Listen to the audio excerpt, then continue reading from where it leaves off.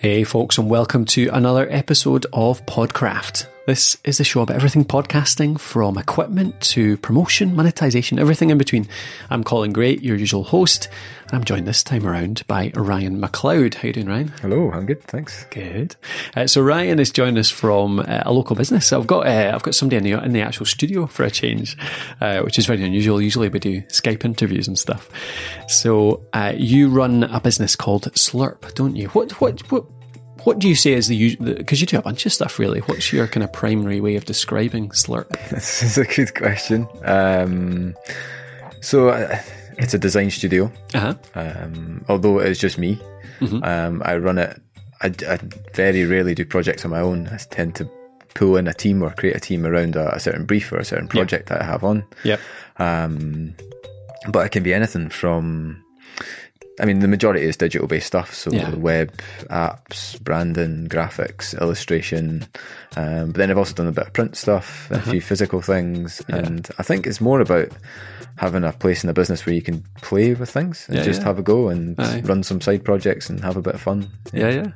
Cool. So is the majority of what you do web-based, do you think, or what's the... I'd say so. At the moment it is, It is definitely. I think that's...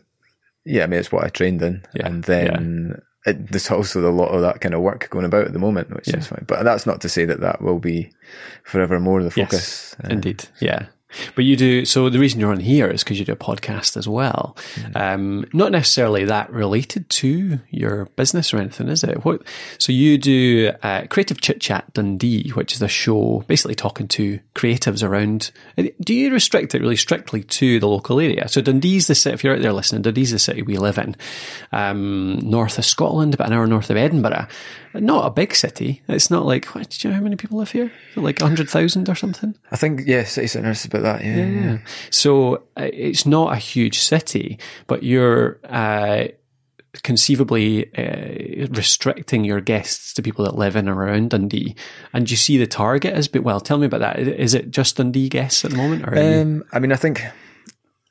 In some respects, the majority of guests are living and working in the city. Yeah. But it's also been interesting to pull people in who have previously worked here or who have studied here and then moved away. It's also sort of important to get those stories. Yeah.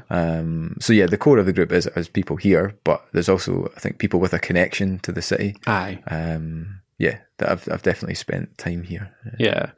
The audience then, is that just people from Dundee, or do you see that as being much wider? I think the engaged audience, like the people that chat about it and talk about it and that tend to tweet and get in touch about it, are definitely Dundee based. But looking at the stats, there's quite a lot of listeners from across Scotland, and then there's a few from across the world as well. So it is quite varied, and you get the odd random listen from Namibia or New Zealand and some random places. I just think it's interesting because it's we talk about niching down in podcasting. Like the way to create often the way to create a great podcast is to find a really small niche and stick to it and be really concentrated on that, because you find people that love that niche and they get really fanatical about what you do. And that's one way of niching, isn't it? Of being a location-based show. You'd imagine it restricts your audience quite heavily, but in a way you could do a show about Dundee with Dundee people, but could still be relevant to a much bigger audience, couldn't you? Yeah, and I suppose there's two ways in which it works. I think it's created... all the people who I speak to are creative practitioners, if you like. That's probably a horrible term, but I mean, it's probably a nice way to sum them up. But they're doing something in their sort of day-to-day profession that is creative.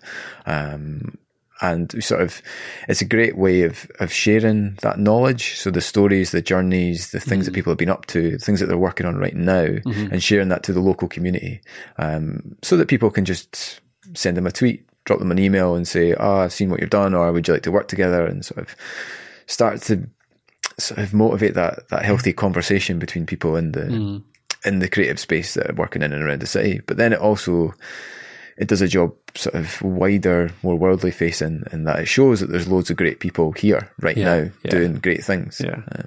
Aye. Yeah. It's a nice way of, I think, you've got a theme there, as in they're all connected by the city of Dundee, by creativity as well. But the topics you can talk about are so wide. Like, that's one of the downsides of a niche, isn't it? You kind of get stuck into a little corner where you want to talk about other things you're interested in, but you can't, but you talk about everything. Yeah, I think, although it is definitely creative focused, there's some of the best conversations when we go off on wild tangents about things that people have been up to that aren't necessarily profession based, or they've also found there's been, I didn't necessarily set themes or set questions at the start. It was more just having, well, as I say, as an informal chat. But it seems that there's a lot of themes that have now arisen. So there's certain questions that I tend to ask now. And that wasn't pre-planned? No, not at all. And I just found that certain questions started to work quite nicely or were quite difficult to answer. So therefore really good to ask and put people on the spot a little bit. How did you start to spot that, do you think? Was it just quite obvious when a question worked for you?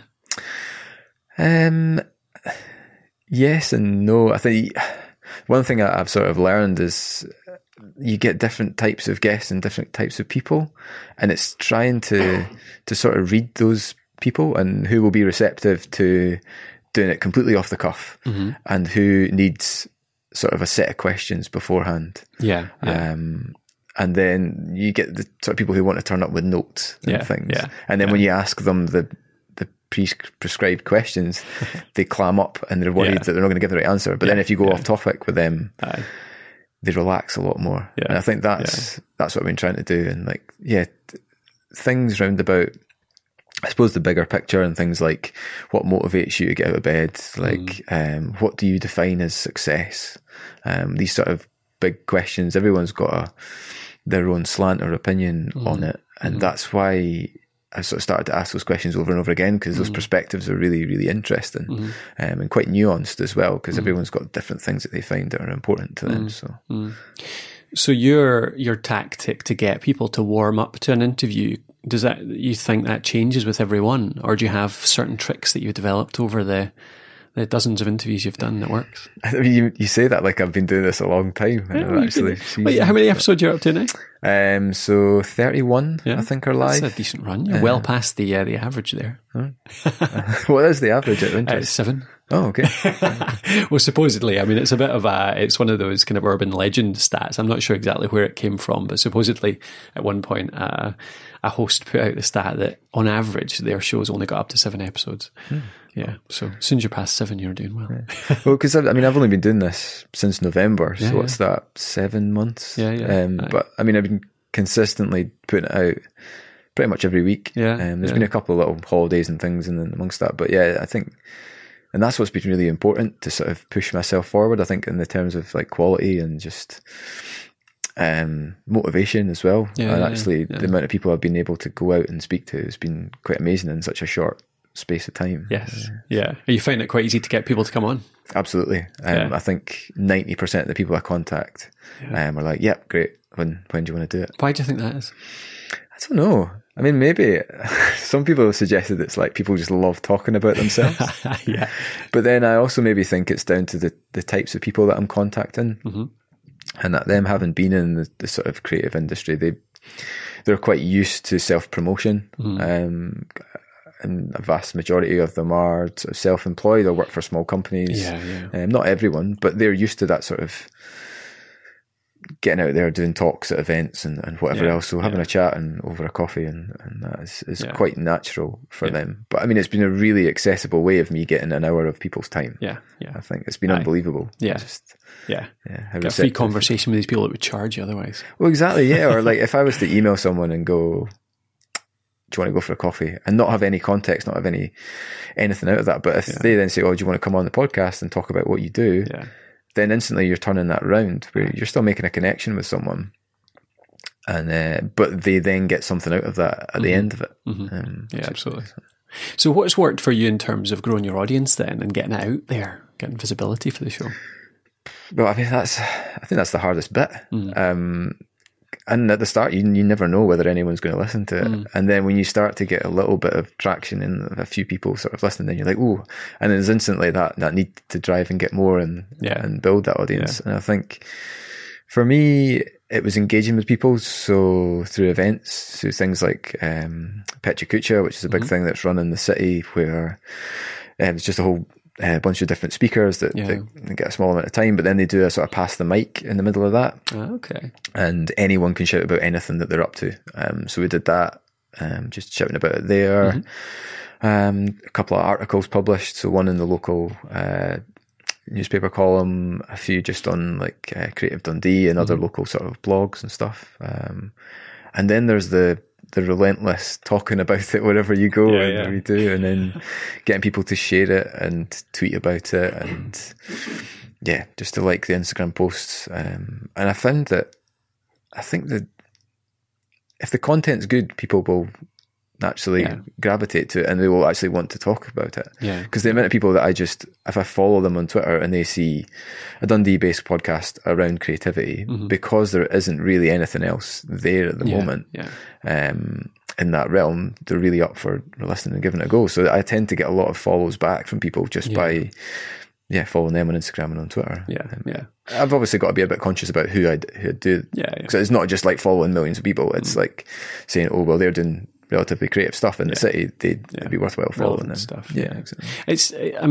It's something we talk to our clients about all the time. It's something people miss a lot. It's that marketing becomes so much easier, promotion becomes so much easier, even automated almost, if you have, you've got that unique selling point. You've got, a really targeted audience. So if you just, exactly like that. So you say you're a creativity podcast in Dundee, so you follow anyone that's into creativity or lives in Dundee, or ideally both, then it's a natural sell. You don't even have to talk to them about it. They just spot it and they go, oh, that's for me. And I think also, Dundee as a city at the moment is going through a massive amount of change. There's a big focus on design and creativity with the V&A coming, Design Museum, and it being a UNESCO City of Design, the first one in the UK. So there's a lot of spotlights sort of on the city at the moment. And I think it is really great for raising that profile. But I think one of the things I'm trying to do with the podcast is give the people who are in here working, give them a bit of a voice and give them a bit of an opinion, because it's not necessarily that all the things are happening are positive, or changing for better, or that change is a good idea. So it's good to sort of start that discussion as well. Yeah, that's cool. No, I've certainly heard of it a few times around the city. Like, it seems to be getting out there. So it's nice when people come up to you and go, "Are you the guy that does the podcast?" Yeah, makes me jealous. Nobody knows we do podcasts, even though that's all we do. So monetization, I think you're doing some interesting stuff around there. So how are you trying to make the podcast? You're not necessarily trying to create a business out of the show, are you? But you're making it pay its costs, at least in certain ways. What are you doing? Yeah, I never got into doing the podcast because it was going to make me money. And I never think it's going to support me in any way.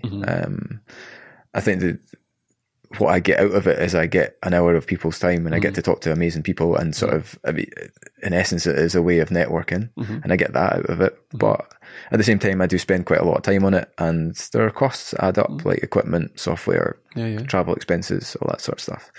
So I had to then look at, well, how do I then start to bring that in? Do I go down a sort of Patreon route, get people to donate? And being quite new to it, I was sort of thinking, I don't really want to appear needy or kind of begging to the audience. And so I was like, well, how else do I do that?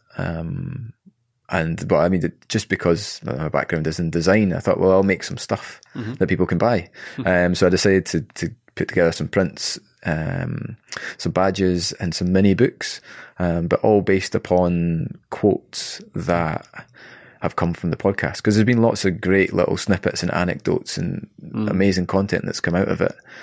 So it was taking them and typesetting them and just doing a bit of graphic design to then sell on the website. So, yeah. And they look really cool too. Thanks. No, I think it's great. You're tying them in. It's not just the standard swag. It's not just like your cover art or, a design based on the name or something like that. It's actually It's funny stuff. Like some good quotes that you've got in there. Like some actually, like what's what's your favourite one? Oh, I mean, my favourite and the best selling out of them all is "Fuck it, let's talk about sharks," which came from it was a podcast done with Sean Parkinson, who's an artist, and I think we were chatting, and then it sort of came up, and then he's doing this side project about the Greenland sharks, where I think they've got something that the parasite that eats its eyes, and it lives in the deepest, darkest waters, so it never really sees anyone. So they sort of live their lives quite solitary, and he was like, oh well, I'm going to make some love songs for these like solitary beasts. So we just went off on a complete tangent, and that was one of the brilliant moments of it. So you've got a quote there that actually is funny in itself. So even if it was just something that you're selling on its own, it's actually a decent product. You can give it to somebody that's never heard of the podcast before. But it's also there's curiosity in there, isn't there? Like somebody sees that, they're going to want to listen to the show. I want to know what the hell you talked about sharks now. So I just think it's a great way to do it. I think there's so many people out there could do that from their podcast. Like they could take decent little quotes. It wouldn't take much to do that. Listen through a couple of episodes of their own show, pick out a few nice little snippets, and just start creating some memorabilia, some swag around that. I mean, you're lucky in a way that you can create cool looking stuff because you're a designer. How have you got any suggestions on how people could get some nice looking stuff made up out of their content at a reasonable price or something? Have you got any tips there? Well, I suppose you got to. I mean, as you say, I'm quite lucky in that respect, as I've done bits and pieces of that before. But there are really low entry level, like badges, for instance. They're pretty low cost. You can get them made online quite easily. I mean, I was lucky enough that one of the guys in the office, the co-working space that I work in, has the badge making kit. So they're ready to go. So I just buy the materials from them and make it. But easily I could have went online and just did it and just create the designs and then just send them off and they'll come reprinted. I mean, you can often, not something I've done yet, but you can get into t-shirts relatively easily as well. Things like Spreadshirt. We've had a few good t-shirts printed out actually. There were Street Shirts, I think was a UK one, and you've got Monster Press, supposedly a really good one too. Had some good feedback from them. And it's kind of like, I mean, it's in the essence of podcasting, it's all about the content. It's about the things there. And if you have got good content, then it's just a case of repurposing that.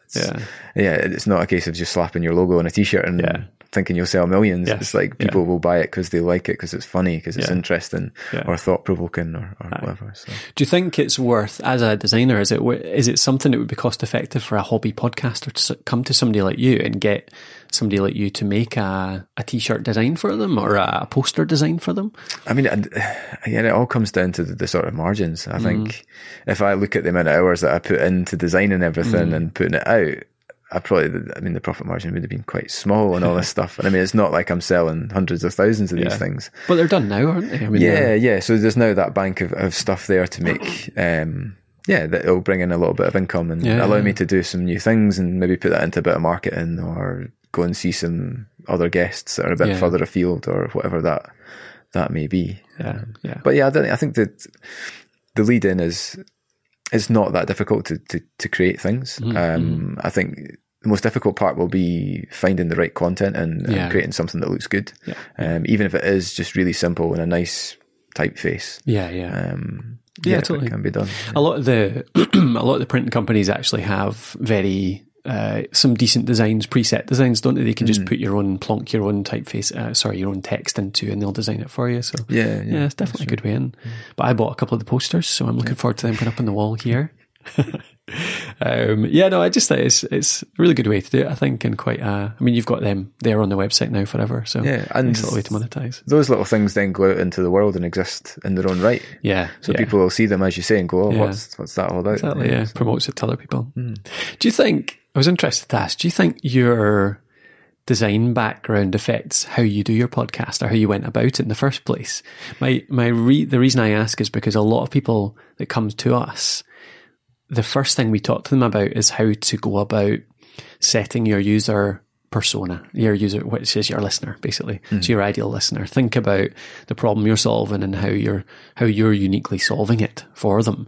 The problems they have, that kind of thing. It's the design thinking approach, I suppose. Is that something you've put into your show heavily? Yeah, I mean, I think it's definitely had a massive impact. I don't think if I'd been in the sort of creative technology field that I would necessarily have jumped at it so quickly. Yeah. I suppose the way it came about, I've been listening to podcasts for years, and then just sort of gone, well, why isn't there more of that here? Yeah. Why, especially in our sector when there's so many great stories and great people out there, and then decided to sort of make that jump. And it's that cliche that you shouldn't design for yourself, but I did in that respect because I knew there was a big target audience, and there is that focus on the design in the city, so that there would naturally be a lot of people who would be interested in the content that I could pull out from people. And I think another thing it gave me, the design background, is the confidence to do that, because I was used to the technology side of stuff. Although I'd never really done any audio engineering, I was quite comfortable with playing with tech and kit, and I thought, I can get a recording. Okay, it might not be the best quality to start with, but I can get there. I can put it out. I can do it. I can find some music. I can edit it together. I can do the very basics, if you like. I can also, I mean, it gave me the background in sort of looking at the aesthetic and the style of it and saying, okay, I can create the logo, and then I can build a website for it. I can then create that style across all the Instagram posts, all the cover art for every episode, all that. So it keeps it consistent. And that's a big thing that's maybe not necessarily easier for someone who doesn't have the digital skills. But I think it's a lot of that thinking that goes behind it and says, okay, so this is my target audience. This is the aesthetic that they'll appreciate. And this is the sort of, I want this brand to embody what I'm actually going to be talking about and what I'm going to get people to talk about. Whether that's really serious and corporate, or whether that's really fun and lighthearted, which is the sort of route that I wanted to go down. Yeah, totally. I mean, for me, it's just even an hour or two thinking about that person, like putting a bit of flesh in the bones. Like, this is John Smith from Rochester, who is into mountain biking and he goes to work here and there. You know, you create a real person that has personality, and that suddenly makes you think.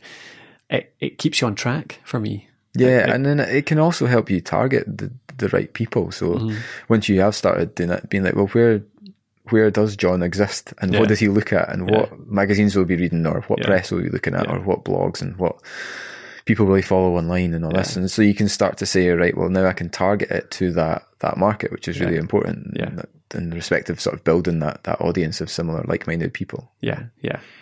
Do you have an example of anyone you have, any listeners that have got in touch with you? Like, have you made any contacts from a listener point of view through the show so far? I think the nicest ones I've had are people I think someone sent me a picture of them with a pint outside the pub, and said, oh, it's a nice sunny day, I'm just sitting outside with a beer listening to the podcast. I can't remember what episode it was, but then I sort of said at the next episode, like, share the stories and when you're listening to it. And there's been a few people, and it's great to sort of see it exist in the world. And as opposed to, I mean, I sit in a dark room and make it up and then do a little interview, and then it gets put online. But to actually see it becoming part of people's lives, or people who have said to me, I listen to every Wednesday morning on the way to work, and this sort of stuff. Or they message me and go, this week's episode's not up yet. Where is it? And I'm like, it's coming. But then it's really nice to have that community, that dependency around it. It's really good. What do you think you would tell somebody? So you've done 30-ish episodes now, over 7 or 8 months. You've been really regular, which is unusual. Like, that's a good achievement to keep it going out there just about every single week. Is there any one or two things you would tell people that are just starting out to be able to achieve that? So I think, I mean, it's also, I've heard you sort of talk about this sort of thing as well. It's like, just go and do it. I think is because I've got this sort of little bit of a mantra that I like to follow, is that ideas are worthless. And that unless you act upon an idea, there's no ownership over it. There's nothing there. It doesn't exist. It just exists in your mind. And then someone else can do it, and then you can moan about it because they did it first, but you didn't act upon it. And so I'd been thinking about starting it up and thinking, can I do this on my own? Could I do it? And eventually I just got to the point where it's like, right, well, you just have to get off your arse and actually make it happen. And I did it. And I think at that point as well, I was going through a real lull in the business, and I was really short of work, and I was sort of considering, do I give up freelancing, do I give up the business and go back to working in a company? And I was like, no, well, I'm going to give this a shot. And I don't know whether it's pure coincidence, whether it was just timing or whatever, but I mean, now I seem to be as busy as I've ever been. Yeah. And things are great. And whether that's through people knowing a bit more about me, whether it's through the people I've met doing the podcasts, I've no idea. But I mean, it's an amazing experience. It is a hell of a lot of work. Yeah.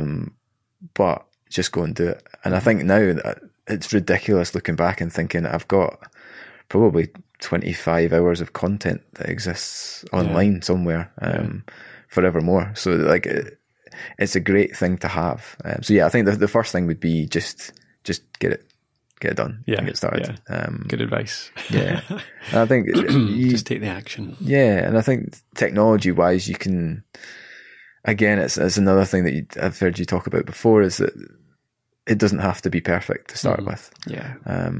You will become more and more precious over the audio quality. I think it's only natural, as you spend hours and hours listening back to the things you record. Definitely. Yeah. But in the first instance, you can do it on an iPhone or on a laptop.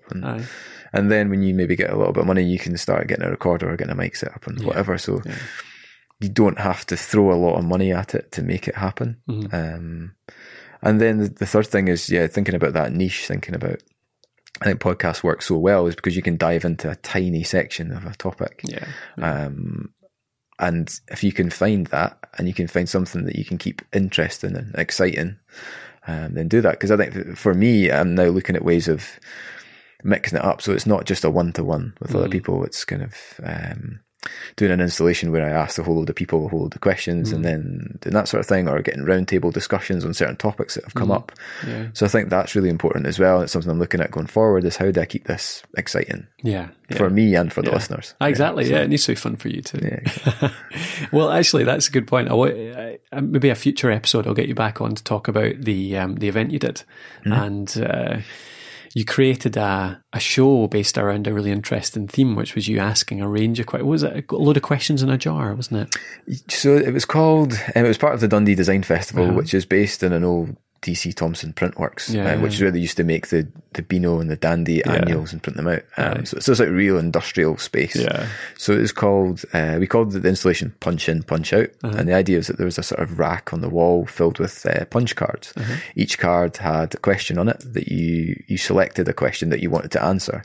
You then got to use this old sort of 70s punch in machine that was attached to the wall. And then we'd come in and have a sort of 5-minute chat about whatever was on the card.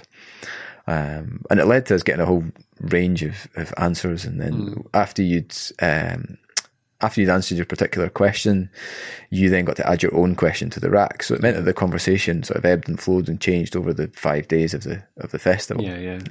Which was really interesting. And now I've got 2 episodes out, just collating all those little snippets. I think it's a great example of just taking advantage of something that happened in the local area, actually, wasn't it? You just got involved, you asked if you could do it for Creative Dundee, and just got to go along and do that, and it creates some excellent content for you, some really interesting content. There's a bit of work, I suppose, there in collating it all and everything, but I mean, that's where that's real growth, I think, a real growth booster there, where you create something much, like just something quite unique, something that nobody's heard before, really. And also involves loads of people from our local area, doesn't it? So you can get a good bit of promotion out there and sharing, because you can tell people, look, you're on this episode. Do you want to help us share this out? Get more of your friends to listen to it, that type of stuff. So, that was, I sort of knew the festival was coming up, and I was like, it's my target audience is going to be everyone coming through those doors. Yes. So I need to get something there. Yeah. And then it was like, okay, so how do I capitalize on that? Well, if I get lots of people involved in lots of bits and pieces, that potentially expands the audience.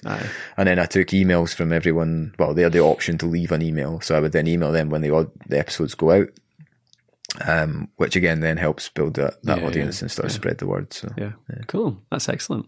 Alrighty. Thanks for your time, Ryan. It's been good to get you on the show. sure we'll have you on again since you're so close by and an experienced podcaster now.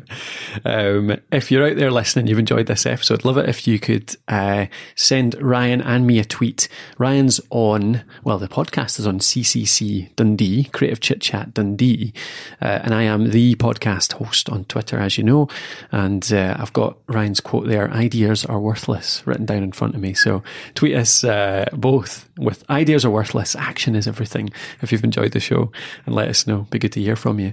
And just as you know as well, if you are struggling with that launch thing that Ryan was talking about there, getting that action done, you need a bit of encouragement, motivation, you know that we run the Podcast Host Academy over at thepodcasthost.com/academy. And that's where we've got all of our courses, all of our teaching, all of our resources, as well as live coaching every 2 weeks, where you can get that encouragement and motivation to get your show out there. So that's the pitch done. Thanks, Ryan, for coming on. Thanks for your time. Thank you. You have to do something exciting straight after this? Oh, just back to the office. Back to work. Yeah. Let's catch up from your holiday. You've been away for too long, haven't you? So there's a queue of stuff to do. Yeah. Cool. Well, thanks anyway for the time, and hopefully speak to you soon. Thank you.